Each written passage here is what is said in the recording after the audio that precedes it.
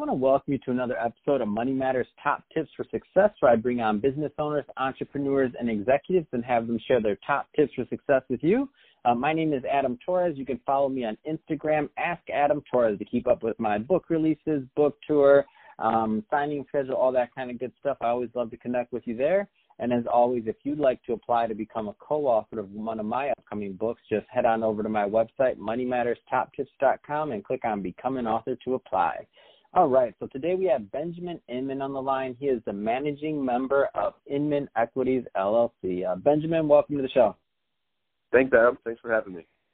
All right, Ben, so you have a huge amount of experience, and you've done some high dollars business in real estate, and I want to get into that and also get your views on some things with real estate. But before we do that, let's just get into your background. So how did you get started as an entrepreneur in business?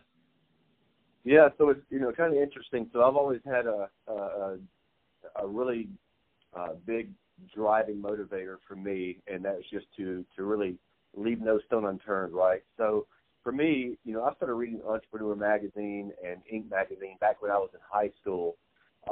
And fast forward to spring break of my senior year in high school, Panama City Beach, sitting in a hotel room with, a bunch of my friends, and up pops the Carlton Sheets infomercial. So I'm quickly jotting down, that 1-800 number that was, prevalent back then. And my friends were making fun of me about, you're trying to do this get-rich-quick scheme. And, so anyways, I wrote down the number, ordered the program. That was really my first, foray into real estate, per se.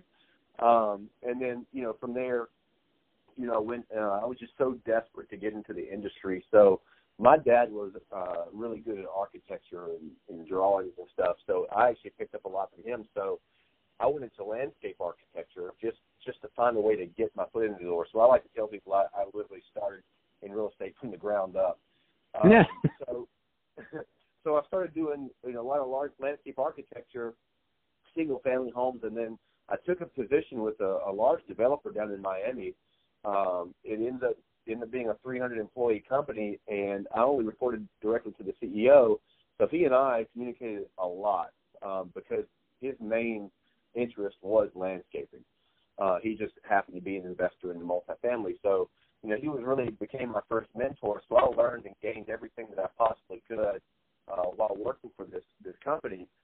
Had a great experience, and that just, really is what skyrocketed my learning, if you will.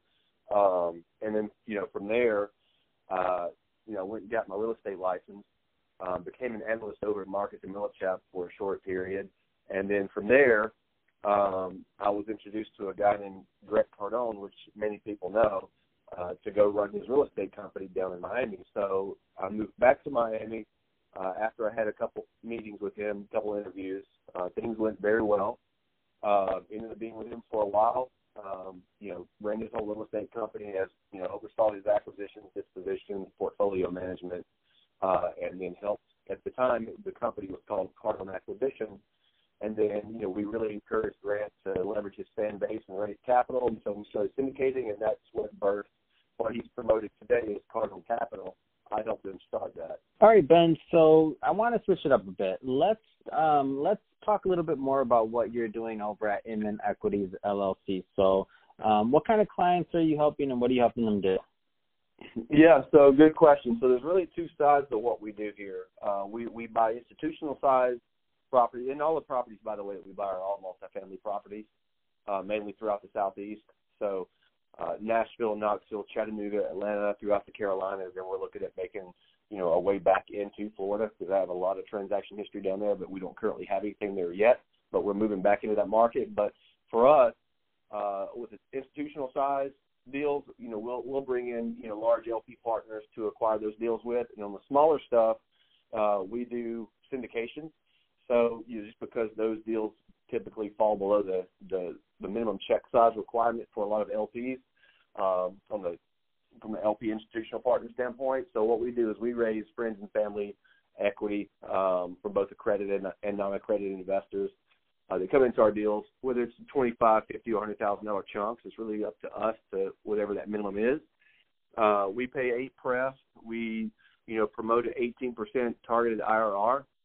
Most of our deals pencil better than that. I mean, most of them pencil into 22 and 23% annualized IRR. But we don't tell people that. We promote 18 because I'd rather tell them 18 and we'll give them 20 or 22 versus tell them 22 and then end up giving them 18, right? And so another thing that we do that's a little bit different is we pay our distributions out monthly. And look, it's not that these guys need their money back faster, and it's women, because we've got men and women that invest with us. For them to get their monthly distributions, it's more of a reminder that their capital is actually working for them. So, for instance, there's one gentleman down in Palm Beach that invests a lot of equity in every deal that I buy. He sold a big beverage company for a couple $100 million.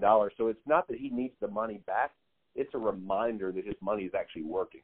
So he don't even read the reports that we send to him monthly. It's just him having that check in the mail every single month. That's all he cares about. And he raves about just how amazing it is and how he don't have time to read reports. He don't want to read it. The only report he needs is to see that distribution check every single month. So that's one of the things that sets us apart. And investors love it. We got a lot of repeat investors. Most everybody that invests with us comes back for the next property and the next property and the next property. So, today we're up to 1,500 units throughout the Southeast. It's about $135 million in assets under management. And, we've got a full pipeline. So we're still pushing. I'm very hands-on. I don't just invest in deals and, walk away and let the management company send me a check when we're extremely active. I put personal money into every deal that I buy. Did not start out that way, but, now in every deal that I buy,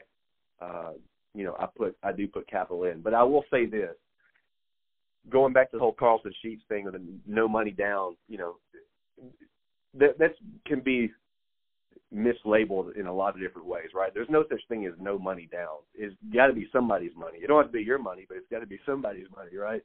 And so the very first deal that I bought was a 50-unit property in Atlanta, and we raised 100% of the capital on that just because I was accustomed to putting in 10% for other investors, and then I had a partner in this deal that said, look, we're going to raise all the money. I'm like, let's go for the ride. I want to see how real this is. And I will tell you, it happened. I mean, we literally bought my first deal with zero money in the deal. Yeah, that's a great story. Pretty crazy. Now, fast forward to today, I invest in every deal that I buy because, look, I've got money to put to work too, right? And so, and a lot of the deals I invest in, I'm the GP, but I also put capital on the LP side. And a lot of investors like that because my money is sitting next to theirs. No, that's awesome. So if somebody's listening to this and they're thinking about, multifamily, some of the benefits versus other types of real estate investing, what kind of things would you tell them are benefits for multifamily investing? Well, I mean, look, everybody's ahead, right? And it's no secret that multifamily's been the darling of the industry for, past 5 or 6 years. And that's just never going to change. I mean, people have to have a roof over their head. You get the tax breaks. I mean, we do cost segregation analysis on every property that we buy, which is obviously good for us and all of our investors. We pass that through. So tax advantages and the fact that, rents continue to climb. Because a lot of the properties that we buy are all value add. I mean, some are heavier value add than others. But look, I mean, I've been in this game for a while, and I'm heavily involved in, not just the acquisitions, but also the ongoing asset management. I'm very involved in the renovation process, so I have a finger in that. And then, just look, I mean, the maintenance guys, the leasing staff, they're going to hear from me. And everybody that manages any of our properties know that they're going to hear from me. I don't just call the person at the top of the food chain at the management company and, let things trickle down. They know that if I have a question or if a maintenance guy has a question, they can call me. Unless I'm sleeping at 2:00 in the morning, I'll answer the phone. That's just awesome. Because I've got investors in the deal and I've got to protect their money. and my money. And, I can't rely on the management company to just mail me a check. And I've got to know that things are being taken care of so there are no surprises, or at least we minimize the surprises. So if somebody's listening to this and they want more information on Inman Equities or to contact your company or you, what's the best route for them to get a hold of you, Ben? Yeah, so they can email me at B, the letter B, and then my last name is Inman, INMAN, at InmanEquities.com. They can go to our website at InmanEquities.com.